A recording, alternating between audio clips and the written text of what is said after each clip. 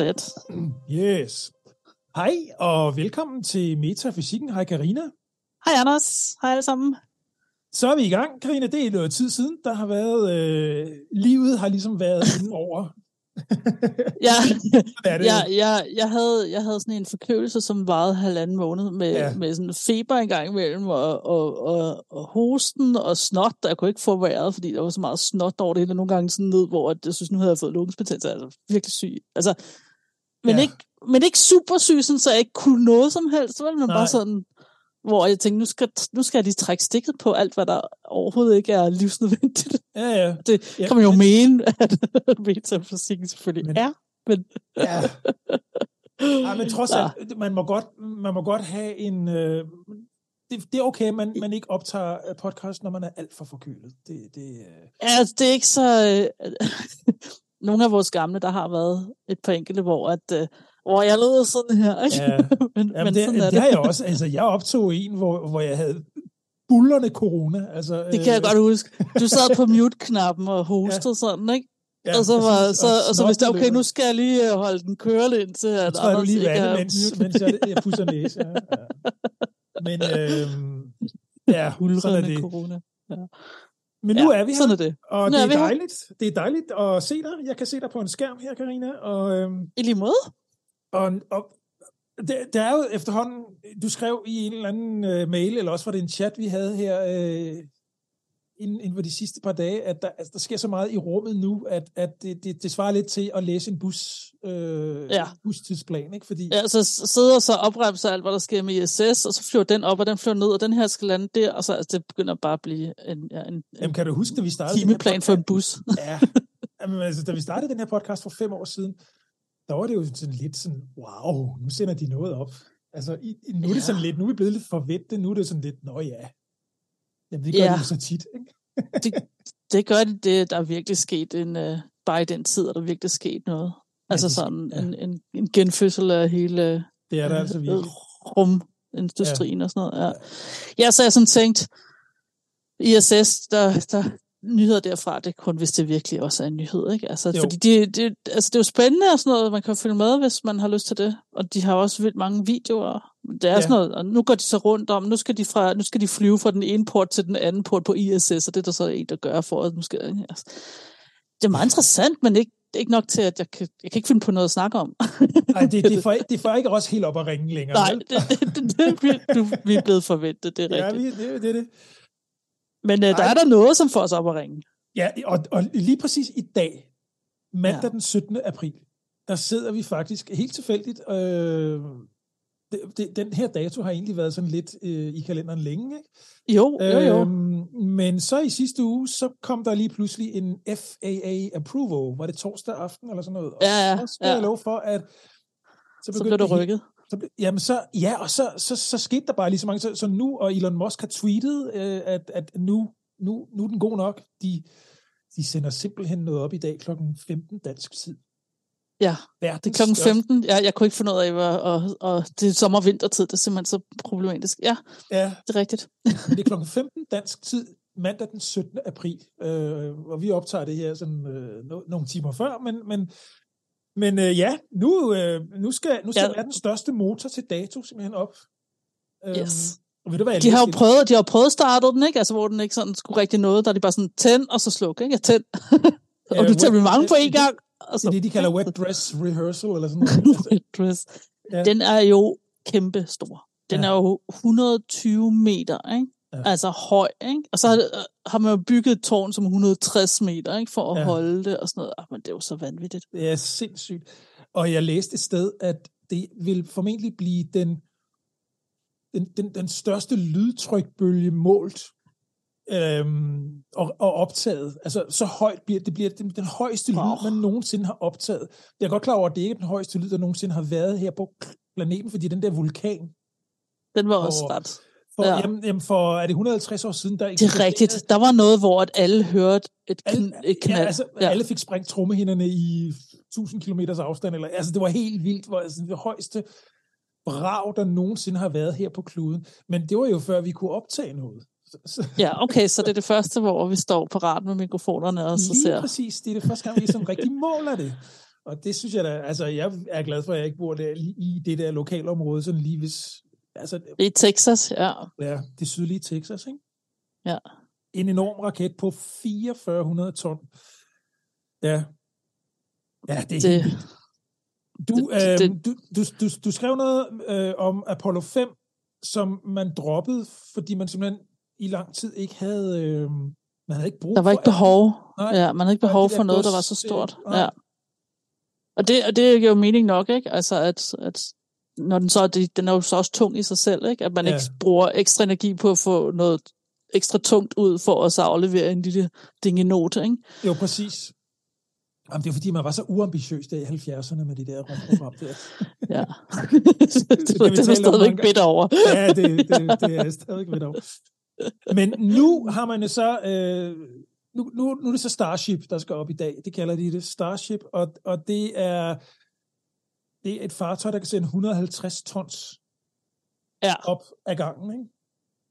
Jo. Det er meget forvirrende, hvordan man har navngivet.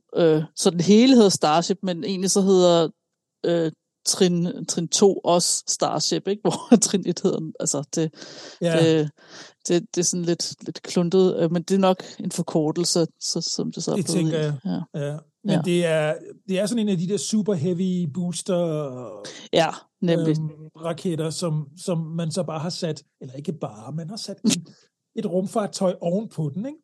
Jo, og det der rumfartøj, det er virkelig sådan noget, det er sådan en, der skal have plads til masser af passagerer og så videre. Ja. Det er et rigtigt Starship, ikke? Altså et stjerneskib, ikke? Det er sådan, det er det, der skal til Mars, ikke? Det er det, der skal til månen. Der skal være plads til, at man kan gå og leve og så videre og være mange mennesker. Ja. Det er jo jeg læste et eller andet sted med omkring, der skal, altså når det sådan er helt booket, så kan der være 100 mennesker ombord. Det er da, altså det højeste, man har været her, er det 7 eller 8 på en rumfærge en gang. Altså det var ligesom den 100 er virkelig et andet størrelsestal, ikke? Altså, det må man sige. Ja. Det er ambitiøst, og det er jeg rigtig, rigtig spændt på at se her i eftermiddag. First orbit.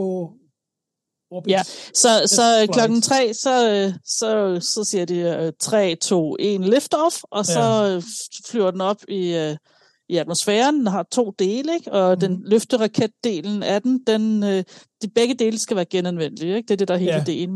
Men lige her i dag, så siger man, vi lader dem lige lande i noget vand, og så bjerger vi dem derfra, for at sikre sig, at det ikke bare går i stykker, ikke? Og det giver jo sådan set mening nok. Ja. Så du har de her 2 dele, og løfteraketdelen af den skal med det samme vende om, og så lige give en lille blast, et lille prut af en udstødning for at så ligesom se, at den også kan det. Det er jo sådan, den rigtig skulle have sat sig selv sådan helt langsomt og flot ned på jorden. Ja, så der skal man ligesom vise, at den kan slå den der koldbøtte og starte på det rigtige tidspunkt. Men så siger man, og så slukker vi den lige igen, og så lader vi den falde ned i vandet. Ikke? Så og den falder så ned i den mexikanske golf. Det er sådan raketdelen af den. Og så vores Starship, altså vores stjerneskib her, det får lov til at så flyve hele vejen hen over Afrika, og tager lige en lille linje fra næsten Sydafrika, og så forbi Australien over til Hawaii, og så lander den der i vandet. Mm-hmm. Så det er planen. Spændende. Ja, det er lidt ærgerligt, at den ikke flyver forbi Europa. Men det er måske også med vilje. Ja, det er nok. Vi har en krig kørende. Ja. 2. Vi snakkede lige om, inden vi begyndte at opsage, spurgte jeg dig, hvad fanden gør de egentlig, hvis de løber løbsk? Og lige pludselig, så er der sådan en stor rumskib løs i low orbit. Altså, det er jo... men det må de jo have tænkt på. Men som du sagde, det der med, jamen, så det er også derfor, den flyver mest over vand, ikke? Den flyver mest over vand. Vi har også meget vand på jorden. Altså, vi har meget overfladevand, ikke? Altså, når man sådan kigger.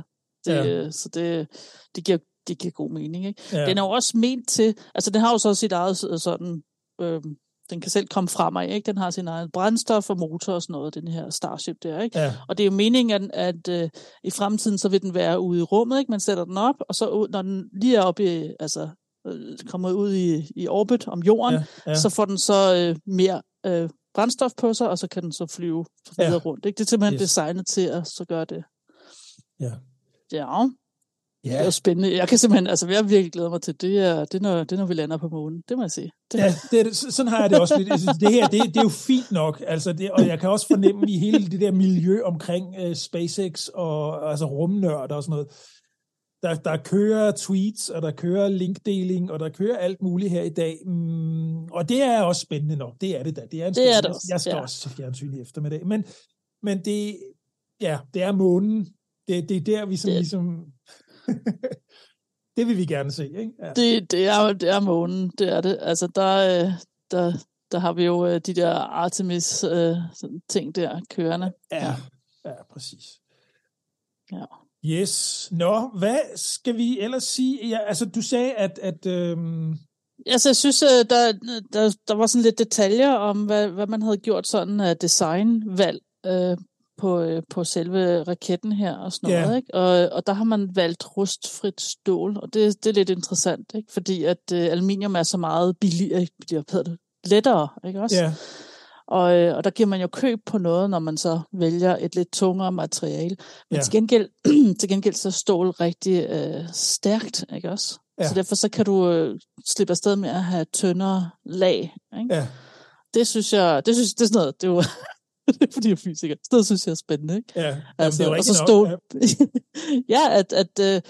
At så var det alligevel ikke det bedste materiale, aluminium, vel? Nej. Altså, så var stål alligevel godt nok, fordi det så havde andre fordele, ikke? Altså, og så er det også meget billigere end aluminium. Og så fordi man så kan gøre det her stål meget tyndere, ikke? Og fordi det er så meget stærkere, så ender det med at blive lige så let som aluminium. Fordi at aluminium, så skulle du have tykt et lag, ikke?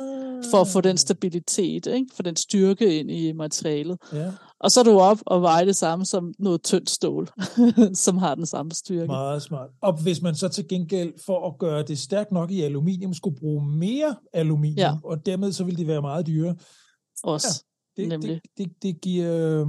Det er sjovt, ikke, at der var, altså der har man virkelig været på regnebrættet, ikke? Hvor meget skal jeg bruge det, og hvor stærkt er det her, og for at få det stærkest, lige så stærkt som den, hvad koster det så, og hvor tykt er det, og hvor meget vejer det så, hvor meget, fordi det har jo så effekter, ikke? Men alt efter det her med vægten, ikke? Altså, så skal man også bruge mere brændstof, ikke? Og så videre, ikke? Det er sådan noget, Det synes jeg, man har jo, Jeg så lige et klip i går på YouTube om, da man begyndte at bygge den her Starbase i Texas, Boca Chica, og der så man så nogle nyhedsklip fra 2016, eller sådan, hvor 2016 november, tror jeg det var, der begyndte de at tage de første spadestik. Og så tænkte jeg, hold da op, det er længe siden. Altså nu er vi her i dag, der er det fuldt funktionsdygtige, og de har lavet alle mulige miserable forsøg. Jeg ved ikke, hvor mange gange vi har set ting eksplodere, og hvor man tænker, nej, det bliver aldrig godt det her, ikke? Men du kan jo ikke banke af uden at slå et par ægstykker. Som man siger, der ryger et par æg på gulvet, når der er trylles i køkkenet, ikke? Men sådan er det jo, og jeg har tit tænkt på, jeg har også været ude i en del diskussioner her sådan på det seneste, fordi der er jo meget af det der billionaire bashing af Trump, ikke Trump, Trump, Musk, Elon Musk. Der er mange, der godt elsker at hade ham, og der er også mange ting, han gør og siger, som er irriterende og dumme, og det skal han holde op med. Men lige præcis det her, altså han laver jo noget, hvor for eksempel fra politisk hold, der vil man aldrig kunne blive enige om det her, fordi alle de mislykkede forsøg, han har postet penge i, det vil enhver politiker med håb om genvalg, det vil de jo sætte en stopper for. Og sige, det går ikke. Vi kan ikke bruge skatteydernes penge på det her. Men Musk, han har jo ligesom sagt, at det her, det er den eneste vej frem, hvis vi vil noget, hvis vi skal være ambitiøse med rumfarten, så er vi nødt til at lave... Ja, men også at begge dele er genanvendeligt, ikke? Altså, det er jo ligesom præcis. Sådan... Jamen, det har bare... Og det er jo rigtig nok set af ham, men det har bare kostet rigtig, rigtig mange penge i starten. Det er klart. Ja. Altså, så er det godt være, at det på længere sigt bliver meget billigere med genanvendelige raketter og alt det her. Jeg er ikke sikker på, at det her det er sum 0. Altså, jeg tror, at hvis du kigger på alt, hvad der er investeret, og hvad han sådan så endelig kan tjene med det der, det er jo ikke noget, som vil gøre ham rig. Det tror jeg ikke på. Nej, jeg håber ikke, det er der, hans pensionsopsparing ligger i hvert fald. Nej, for jeg tror nok, at man skal være heldig, hvis man sådan laver sådan en... Altså, alle summer ind og ud af det der firma. Ja. Så tror jeg ikke, man kommer meget over 0. Altså, det tror jeg ikke på. Det tror jeg heller ikke. Fordi du har jo også lønning og alt muligt andet. Ja. Forsikring og hvad ved jeg. Ja. Jamen også bare det her med, at nu siger du forsikring, jeg kan også tænke på, hvad det koster at forsikre det her, ikke? Fordi jeg ved ikke, nu snakker vi lige for lidt siden. Nej, og nu snakker vi lige for lidt siden om, hvis nu at et eller andet løb løbsk, ikke? Og det, så styrter ned et eller andet sted og i en by eller et eller andet, ikke? Og så sidder man jo som aktuar, det hedder de der matematikere, der kan forsikringsregne, ikke? De regner statistikker og sådan noget, ikke? Altså, så man skal regne for sandsynligheden eller risikoen for et eller andet sker, ikke? Og baseret på det, og hvor meget skade der så er, det er så så finder man ud af, hvad man betaler, eller hvad man kan tilbyde en forsikring til, ikke? Altså, om det giver mening, ikke? Altså, ja. Det er jo men jeg havde jo praktik i 8. klasse i Søkasko. Okay. Jeg kan ikke huske, hvad forsikringsfirmaet hed, men de hed jo Mærsk og sådan noget, ikke? Ja, som kunder. Ja. Og det var jo vildt, ikke? Hvor det, sådan, der så sådan, hvad betaler de det i kvartalet? Og så sådan, nej, det er måneden. Sådan, hvad for noget? Det er stadigvæk vildt. Men det er jo klart med alt det, der er på, ikke? Altså de der kæmpe store lastbåde der, ikke? De er jo de der containere der, ikke? Og så der må du også sidde i land og regne og sige, okay, og hvor tæt på Somalia kommer man, og er der piratrisiko, og hvad er piratrisikoen i den her sæson, og sådan noget, ikke? Ja. Der må være nogen, der sidder og laver sådan nogle udregninger. Og nu nævnte du så ikke beløbet for, hvad de betalte i om måneden, men alene, du kan jo stadigvæk, det må jo stadigvæk kunne betale sig, fordi så kan du regne ud, hvad omsætningen så må være. Altså, den kan du så mangedoble i forhold til det, der er forsikringspræmien, ikke? Altså, så det siger jo noget fordi, om... hvis ikke det var rentabelt, så havde de jo bare sagt, så sejler vi det slet ikke. Altså, jamen, hvis ikke, fordi de skal jo selvfølgelig have en forsikring, ikke? Det skal de jo. Så der sidder også nogle... Ja, men der er sikkert også nogle forsikringsselskaber, som regner den anden vej. Ikke så meget, hvad risikoen er, men hvad tror vi, det her firma har råd til? Ja. Regn roligt med det. Ikke risikovejen ind, men hvad har de råd til? Og så kommer vi tilbage til SpaceX. Ikke? Hvad har de råd til at betale forsikring? Ja, også fordi der er jo ligesom ikke rigtig noget præcedens for det her. Altså, der er jo ikke rigtig noget, hvor man... Jo, altså, der er jo nogle rumfærger, der er eksploderet og sådan noget. Men mig bekendt, så har man ikke sådan haft materiel skade på jorden. Sådan rigtigt. Nej, der var det der i Australien, ikke? Og så i Canada har der også været styrtet noget ned, ikke? Men ellers, det er jo ikke rum. Altså, det var jo ikke på den her måde sådan en rumskib. Nej. Præcis. Fordi man netop også har, altså man sender dem jo op ud over vandet, ikke? Altså du sender det ikke op fra midten af USA. Det står ude ved kysten. Altså, der har man ligesom været lidt sådan forudseende. Det er også at lande ned i internationalt farvand, der skylder man jo heller ikke nogen noget, vel? Hvis der kommer til at så ramme et eller andet af værdi i vandet, ikke? Nej, det er rigtigt. Ja, det er meget skægt. Okay, sandsynligheden for, at de der ting falder ned og rammer et eller andet nu i dag, den er jo også forsvindende lille. Jeg så lige, de havde markeret et område i den mexikanske golf, og et område ude i Stillehavet, hvor de to dele skulle lande. Det så umiddelbart ret stort ud, vil jeg sige. Ikke? Jeg tænker, at man kan for søren ikke afspærre så stort et område, men man har vel nok nogle patruljebåde, eller det må man jo have. Altså man må have et eller andet derude for ligesom at sikre, at der ikke ligger en eller anden Troels Kløvedal derude i en båd, ikke? Og så er der sådan en, der er gået så meget off-grid, at de ikke engang har en radio. Ja, lige køerne, præcis. så de ved slet ikke, hvad der foregår. Netop. Ja. Ja. En anden ting, som også er interessant, det er brændstoffet, at de bruger metan. Ja, det synes jeg er interessant. Så man kunne også have brugt flydende helium, ikke? Eller hvad hedder det, flydende brint. Men man vælger så her metan, og det har noget at gøre med massefylden, altså så man kan bruge mindre tanke, fordi at der er simpelthen mere vægt per rumenhed, ikke? Altså per kubikcentimeter. Kubikmeter, ja. Kubikmeter. Ja. Og så findes også et andet brændstof, som er det der kerosin, ikke også? Og det er jo sådan en masse kulstofkæder og sådan noget, ikke? Ja. Altså en masse C bundet sammen, ikke? Og sådan noget hydrogen rundt om. Og det er det, man bruger på almindelige fly, ikke? Altså på almindelige lige præcis. Og de forårsager sod, ikke? Fordi at det er jo det, når du brænder det, ikke? Så carbon det bliver til sod, ikke? Og her i metanen har du så kun et carbonmolekyle per det er derfor, at når du er i nærheden af en lufthavn, så sådan har jeg det i hvert fald. Jeg kan altid man kan nærmest smage soden i svælget, ikke? Altså man kan sådan ligesom fornemme, det her, der lugter bare altid. Men i det hele taget også bare benzin, ikke? Altså, præcis. Ja. Det bliver altså, når der er mest elbiler rundt omkring, så tror jeg virkelig, vi kommer til at så tænke, wow, at luften kan være så ren i en by, ikke? Eller føles så ren i en by. Ja. Det bliver rigtig interessant. Altså, det skulle ikke undre mig, at der kommer sådan noget zoner, ikke, ind i byen, og her må man kun køre med elektriske ting. Ikke? Det er de jo faktisk allerede ved at tænke på nu taler jeg lige med min mor, som kører en sådan ældre dieselbil, og dem er de i hvert fald ved at lukke for i nogle større byer i Danmark. Altså, dieselbiler af en vis dato, de skal ikke kunne køre ind.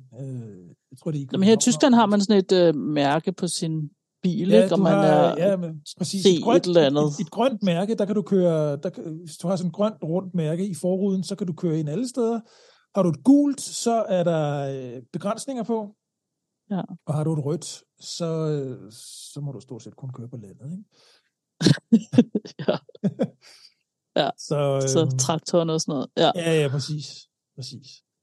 Ja. Nej, det gode ved det her metan, det er vel også, at det er noget, der kan... Er det der kan produceres på Mars også? Nemlig. Det regner man med, at man fra CO2 kan udvinde fra Mars. Det er jo meget godt tænkt. Og is også, fra isen også i undergrunden. Ja. Jamen, det er meget godt tænkt. Det er nemlig godt tænkt. Ja, så bliver man nødt til at så spille med de kort, man har, ikke? På hånden. Og i princippet kan det vel også produceres så på månen, tænker jeg. Der har de jo stoffer, man har der. Ja, det bliver altså rigtig spændende. Fordi en af de ting, som man jo ligesom er nødt... Vi kan jo ikke... Det har vi også snakket om før her i podcasten. Vi kan jo ikke have alt det med, vi skal bruge her fra jorden. Det kan ikke lade sig gøre. Altså, så skal vi bruge tusindvis af Starships, der skal flyve, og det kommer der muligvis til, men man kan bruge den lagerkapacitet, den kan man jo bruge på anden måde, ikke? Hvis man kan... Klart. Hvis man kan, producere det meste derop, hvor det nu skal bruges, ikke? Fordi jeg tænker, at kunne producere brændstof på månen og på Mars, det giver rigtig god mening, så vi ikke skal have det med fra jorden, ikke? Ja. Klart. Ja, eller udvinde det fra asteroider og sådan noget. Asteroider, ja. Som de gør i The Expanse.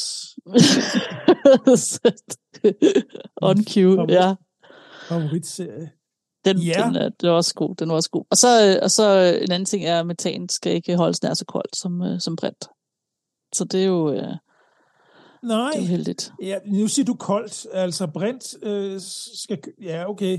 Jeg tænker, det er besværligt med begge dele, ikke? Fordi at metan, det skal holdes på minus 162 grader, eller det er der, det bliver flydende. Ja.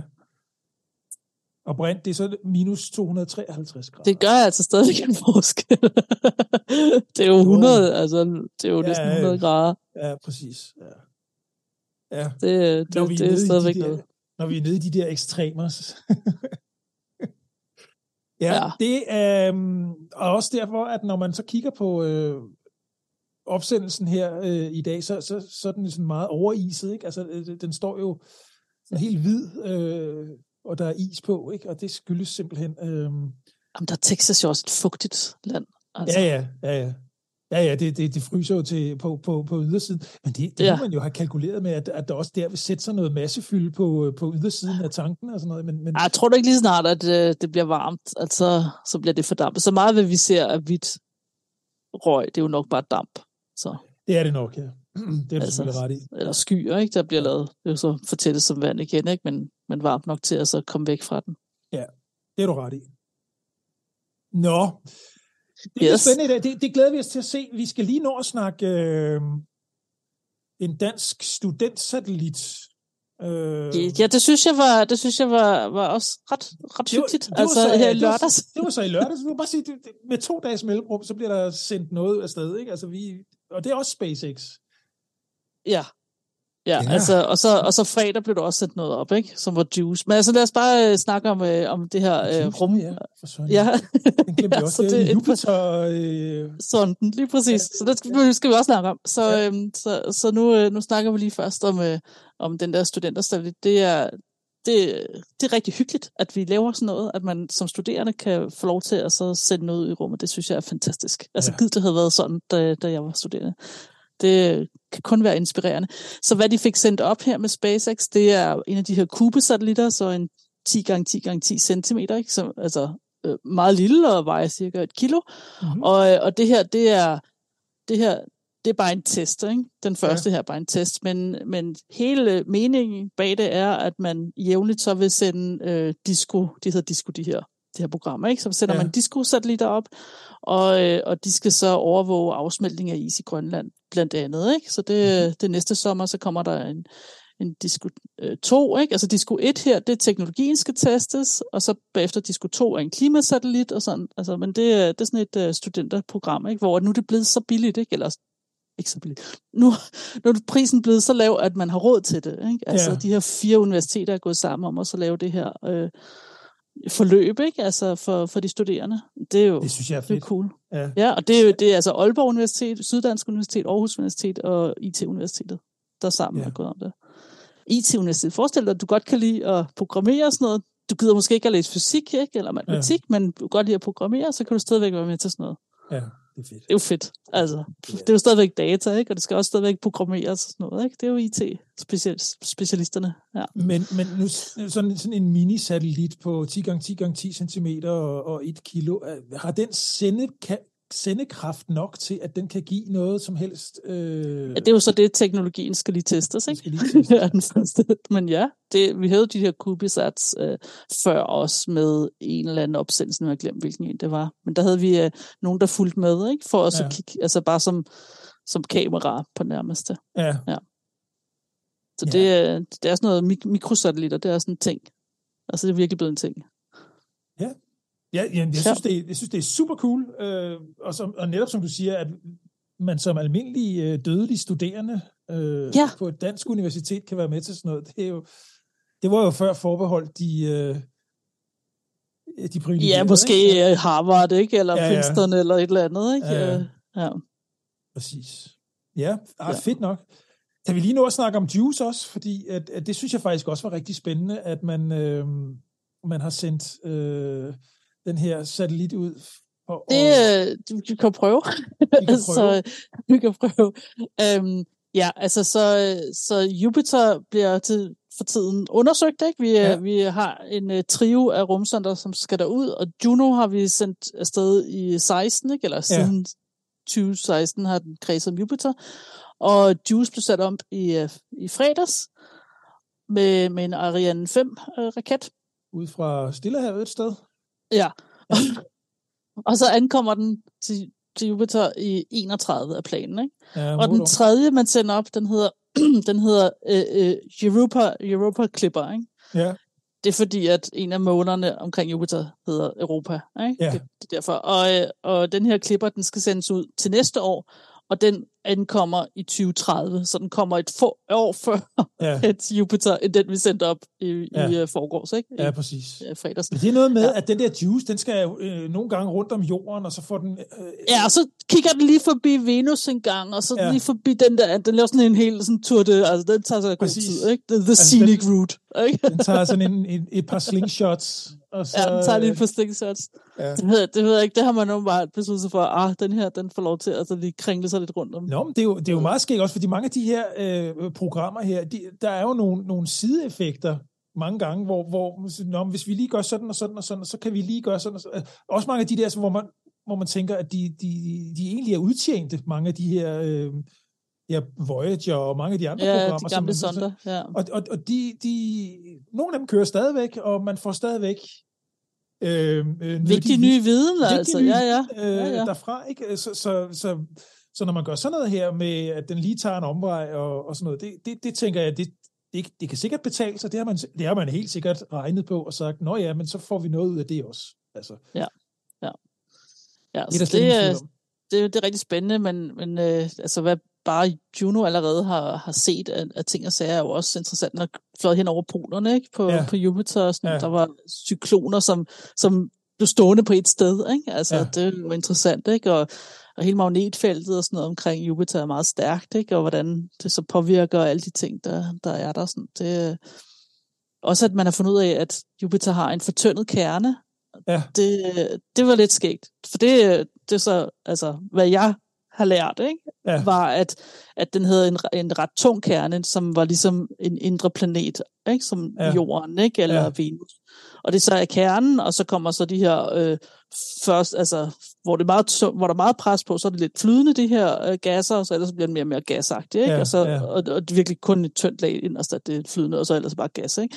Det var jeg har lært 20 år siden, ikke? Ja, og det man nu har fundet ud af, at det er slet ikke tilfældet, altså at dens kerne er meget større, men så ikke nær så tæt, ikke? Altså hvor den er fortyndet med det gas, der er der, og man tænker, at måske har den haft en kollision af en art. At det er måske det, der har gjort, at den ikke har bevaret sin tunge inderkerne, som man troede, den havde. Netop. Men det er jo sådan noget, så skal man jo stadigvæk, nu må vi se, hvad de andre nye fartøjer også så finder ud af, ikke? Altså. Ja, lige præcis, Ja, man skal også finde ud af, om der er, om der kan være liv på, var det Ganymedes, man lige... Ja, der er 4 store måner, som er fantastiske at se i sin kikkert. Det har du sikkert allerede gjort, og der er nogle af de her, der tænker man, de er gode kandidater, ikke? Altså Ganymede, det er den med isvandet, ikke? Hvor at der er gejser og sådan noget, ikke? Så den er faktisk ret aktiv, ikke? Og så tænker man måske i det her spændingsfelt, ikke? Hvor der er aktivitet, ikke? Hvor der er forandringer, kan det så også være, at der er liv, ikke? Hvis mikrober kommer derind, om det kan overleve. Særligt jeg har sådan i hovedet fra noget af det der science fiction, jeg har set, at Ganymede, det er ligesom en af de steder, man ligesom satser på, at der kunne vi mennesker måske kolonisere, at vi kunne have en base der. Kan det, Jo, men altså problemet er lidt, at Jupiters magnetfelt altså betyder måske, at det ikke er så fantastisk smart at gøre. Det er jo så det, at derfor vi sender sonder og sådan noget derhen, ikke? Så de tester, hvordan det er. Fordi at du kan godt forestille dig, at altså, hvis du er i et fadallenbælte, ikke? Hvor at alting, du ved, ikke? Der kommer fra solen af, ikke? Det bliver ligesom fanget i de her magnetfelter. Ikke? Og hvis nu du så er i de her bælter konstant, så er det jo ikke særlig smart. Altså, så det er jo det, at de skal sådan tjekke også, ikke? Men den fornemmeste opgave er at lede efter liv, ikke? Det har det virkelig været, ikke? Og er stadigvæk. Og det er jo vanvittigt interessant. Ja, og i søgningen efter liv, så finder man jo også ud af, om forudsætningen for liv overhovedet er til stede. Altså om selv hvis der ikke er liv, så kunne man sige, okay, fair nok, der kunne måske kun være, der er vand, og der kan være mikrober osv., men hvis der bare er vand, så kan vi mennesker jo så trods alt, altså alle mulige øvrige forudsætninger også er til stede, så kunne vi opholde os sådan et sted. i kortere eller længere Jamen, tid. det er jo det, der sådan, måske er vores håb, ikke? Men forestil dig, at vi finder ud af, at der er ikke stort intelligent liv, der er ikke noget, som tilnærmelsesvis selv ligner et insekt, men vi har mikrober der, ikke? Vi finder lidt sådan ting, der gror, dør, formerer sig, ikke? Altså sådan forkert række, der formerer sig, gror, og så dør, og så og ny. Og nye. Det, hvad vil vi så gøre? Ja, det er et godt spørgsmål. Fordi jeg kunne godt forestille mig, at vi vil sige, det er jo også liv, ikke? Og vi ved, at vi vil måske, eller vi ved, at vi vil ødelægge det her, eller påvirke det. Ja. Er det noget, det tror jeg, vi vil være ret ligeglade med, eller hvad? Ja, jordens liv tilhører os, det kan vi godt ødelægge, men det andet liv er helligt, eller? Så er det sådan lidt det der af målet, hellige og midlet. Altså, vi skal kolonisere solsystemet, vi skal sprede os ud, og vi skal finde ud af, hvordan kan vi ligesom bruge de ressourcer, vi finder i vores solsystem. Ja, men kan du så virkelig sige, at det er vores ressourcer? For de tilhører jo egentlig måske mikroberne. Altså jeg ved godt, at de måske ikke har en sjæl i vores forstand. Men det er jo vores samvittighed. Det er jo op til fordi så er vi jo bare koloni over her at dømme, ikke? Ja, altså, det er du ret i. Ja. For det kan også godt være, at der ligger kimen til, at om 1 million år, at der så er større liv, ikke? Altså, og det er måske netop det liv, som så vil kunne overleve, når det er, at solen engang bliver til en rød kæmpe, ikke? Jo. Ja, det er de der etiske spørgsmål, som er svære at svare på, ikke? Fordi det er... kan man ikke svare på. Det er meget hypotetisk, det er klart, ikke? Altså, det bliver det er klart, vi kommer op på, lad os forestille os, vi kommer op på Ganymedes, og så kontaminerer vi det med det samme. Det økosystem, der er deroppe, ikke? Og det er jo... Ja, fordi vi kan jo ikke engang finde ud af at leve i harmoni med vores egen natur, så jeg kan ikke se, hvordan vi på nogen måde ville kunne finde ud af at gøre det på en anden planet. Men det kommer vi helt sikkert til. Det tror jeg slet ikke, der er nogen tvivl om. Og du mener fremskridtet, det har sådan momentum, det kan godt være, at man siger, det var måske ikke så smart, men det siger man allerede, inden man tager og gør det, fordi man ved, at man stadigvæk vil gøre det. Så. Om 1000 år, så ved vi måske også, at vi allerede har... Vi undskylder på forhånd. Ja. Jo, men jeg tænker også, om 1000 år finder vi ud af, at vi første gang vi landede på månen, så lavede vi også et eller andet der, som forstyrrede den... Måske finder vi ud af det allerede om 10 år. Ja. Og hvad kan vi så gøre ved det? Altså, men så burde vi jo stadigvæk være blevet klogere i mellemtiden, ikke? Altså, det kan du sige. Gå det samme for. Jo. Og opdagelsesrejsende tilbage på vores egen planet her for flere 100 år siden, da de sejlede rundt, det Kaptajn Cook og alt muligt ude i Stillehavet. Jamen, der har man jo også forstyrret den almindelige ro og orden, der har været derude, ikke? Fuldstændig. Så kan du så sige, at vi burde blive klogere som mennesker. Jeg tror bare, at når det gælder andre planeter og det store univers og så videre, så er det den mest intelligente livsform. Der må vi være så darwinistiske, at den mest intelligente livsform må være den, der overlever. Ja, altså vi stod jo ikke her i dag, hvis ikke det var fordi, at på et tidspunkt en celle spiste en anden celle, ikke? Altså, så derfor så har vi jo de her mitokondrier i vores kerner, i vores celler, ikke? Så der har jo altid været en kamp om ressourcer og en kamp, som så har ført til næste skridt og så videre. Ja. Jeg tror simpelthen ikke, vi tager ikke hensyn til, om der er mikrober på Ganymedes. Det gør vi ikke. Det kommer vi ikke til. Men det bliver bare sådan lidt, okay, så husk at vaske hænder, inden I går ind. Ja, præcis. Jamen, men det kommer vi ikke til. Så, altså, rent pragmatisk, så vil vi heller ikke rigtig kunne gøre de store fremskridt. Det tror jeg ikke, vi kunne. Altså, vi er nødt til... Nej, hvis vi skulle være for følsomme, mener du? Ja, præcis. Ja. Og jeg tror ikke, det vil ikke få noget ud af på lang sigt heller. Altså, der er jo ikke nogen, der kommer og altså, mikroberne på en... Du tror ikke, vi bliver sagsøgt? Nej, det tror jeg ikke, og jeg tror heller ikke, at der er nogen, der siger tak, fordi I ikke ødelagde vores... Ja. Det er den slags ting, som... Det er sådan en cost-benefit-beregning, man laver koldt og nøgternt, og så bare sige, men sådan er det. Sådan er det. Altså på et eller andet tidspunkt, så kommer vi nok... Det er bare, jeg tror, det jeg reagerer på, det er, at vi ser solsystemet som vores, ikke? Altså ikke alene er månen vores og sådan noget, ikke? Men Men de der måneder, de er også lidt vores, ikke? Jo, altså, det er rigtigt. Ja, men det er rigtigt. Og vi har jo problematikken allerede nu helt. Hvem tilhører månen? Det tilhører selvfølgelig hele jordens befolkning, men der er helt sikkert nogen, der har sådan lidt imperialistiske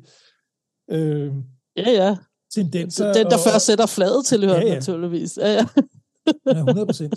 Så kommer vi derop. Ja, men bare vent og så se til, når Antarktika begynder ikke at have så meget is på sig mere, ikke? Det begynder at være et dejligt sted at være. Ja, præcis.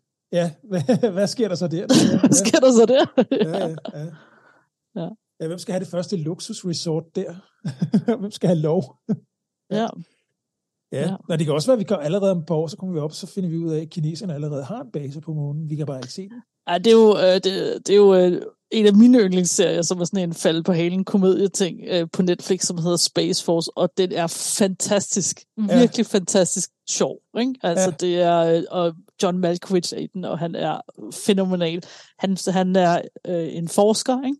Så han er der sådan videnskabelig sådan, ikke? Rådgiver og sådan noget. Ja. Og han taler altid meget langsomt, ikke? Og velovervejet, og han er bare simpelthen i sit Eiffeltårn, ikke? På en måde, og lidt, ikke? Og med sine tanker og sådan noget, ikke? Og han næsten ikke kan forstå de andre. Det er simpelthen så godt, altså.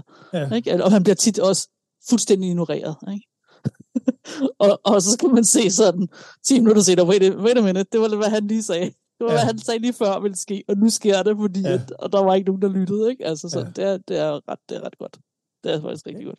Space Force. Jeg tror, jeg har set et enkelt eller 2 afsnit, og så kom jeg det er ret sjovt. Det er lidt vanvittigt, men ret sjovt, ja. Men der kom de så endelig op på månen, og så var kineserne der allerede. Og så begyndte de bare at stjæle fra hinandens lejre, ikke? Og så når den ene var henne og for at tage noget fra den ene lejr, så var de andre henne og tage noget fra deres lejr og sådan noget, ikke? Så havde de ikke nogen lejre, hverken nogen af dem. Ja. Kørte rundt i deres biler. Der er jo mange, i virkeligheden der er jo mange science fiction serier, som kører lidt på det der, det klassiske spændingsforhold, som vi har her på jorden, at det vil man egentlig, fordi man ikke er klogere, så vil man fortsætte med det, når vi kommer ud i rummet, ikke? Altså, men altså rumkapløb og så videre, ikke? Altså det på en eller anden måde, så skal der ligesom kriser til, for at vi bliver presset til at så yde mere, eller til at ville mere. Ja. Altså hvis vi alle var super harmoniske, altså det ville jeg jo ønske, vi var. Både med naturen og os selv og sådan noget, ikke? Forestil dig en kæmpe stor harmoni, så ville der jo heller ikke være nogen rift til at så gå ud. Jeg tænker lidt måske, at vi jo altid har været... Vi har altid været nysgerrige som mennesker. Vi har altid haft det der opdagerinstinkt. Ja. Vi vil gerne lige se, hvad der er rundt om hjørnet og ud over kanten og så videre. Så tror du ikke, selvom vi levede i harmoni, du har ret i, at der er ikke noget som en rask lille krig eller krise, der kan motivere til ligesom at så rykker vi. Så bliver der rykket på det. Ja, det er jeg med på, men og jeg kan godt se, at du har ret, Sten, som Marco Polo. Han havde jo nok ikke super meget konflikt i sit liv, ikke? Men han var jo stadigvæk nysgerrig og handelsrute og sådan noget, ikke? Ja. Altså. Jeg tror bare, jamen jeg tror, at det er rigtigt, det du siger, at vi bliver motiveret. Hvis det bliver for godt, så vil vi ikke noget som helst, så vil vi bare beholde det. Nej, så vil vi blive bekvemme. Det tror jeg, men jeg tror så alligevel også, et eller andet sted, der er nogen, der vil tænke, hvad må der er på jamen, det er jo det, ungdommen kan, ikke? Ja. Altså, selvom det er bekvemt, ikke? Så har de den der. Ja, det er kun sådan nogle gamle nogen, som dig og mig. Som så lidt satte. Ja, præcis. Vi skal også lige... ved du hvad, vi får gæster på fredag, så... vi venter lige til næste uge, ikke? Jamen, det er... Ja. De er jo programmeret til at så ville ud, ikke? Og ikke lytte til deres forældre og sådan noget, ikke? Og det er jo godt sådan, så vores gener bliver blandet, og vi ikke bare bliver indavlet. Så det er rigtigt. Haft et formål, ikke? Jo, det er rigtigt. Men det betyder så, at de er simpelthen programmeret til ikke at lytte til deres forældre i en vis periode. Ja. Og det er fint nok, de lytter stadigvæk til andre voksne. Ja. Så man skal bare sørge for, at man har andre voksne i nærheden, som er så fornuftige, så de kan læne sig lidt op af. Ja. Og så kan deres børn jo læne sig lidt op af en. Det skal ikke, det er sådan, men sådan er det. Sådan er det, og det er så sundt, ikke? Fordi at så får vi ligesom blandet vores gener lidt og sådan noget. Ja. Nå, vi får se, hvad der sker. Der i et væk, så bliver der jo sendt sonder og satellitter og alt muligt op.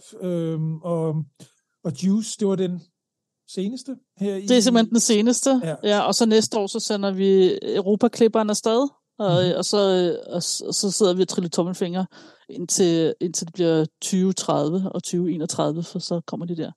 Jamen, det tager vi så på den tid her. Det tager vi bare til den tid. Det er jo om små 7 år. Det er fint nok. Jeg kan ikke sige datoen, hvor vi snakker om det, men vi snakker om det i 7 år. Men kan du huske, da de sendte... Der var på et tidspunkt for et par år siden, der snakkede vi meget om missioner til Mars. Ja. Der var der lige sæson for det. Ikke? Og nu er det jo deroppe, og man... Ja, der var blevet sendt 3-4 steder, og de landede så Præcis. Og det nyder vi da godt af. Altså så har vi da indimellem her i podcasten, har vi lige en Mars-update, ikke? Så det er rigtigt. Jo. Det er også svært at være high-tide, ja. Og sådan bliver det så med Jupiter, så kommer der er jo lidt længere væk. Men, du hørte det først her på Metafysikken. Om 8 år, så har vi nogle Jupiter-updates. Ja, så sæt kryds i kalenderen nu. Ja, præcis. Ja. Nej, det bliver rigtig spændende. Ja, det glæder vi os til. Yes. Jeg tror, det var det, vi kunne nå i dag. Det synes jeg også. Jeg har ikke mere lige nu. Nej. Så den brænder sig på. Så vil jeg bare sige tak, fordi I lyttede med. Ja, tak fordi I lyttede med. Og husk at dele og like og skriv en kommentar på vores Facebook. Send os en mail. Find adressen på vores hjemmeside meta-podcast.com. Og vi er tilbage inden længe. Ja, ha' det godt. Hej hej. Hej hej.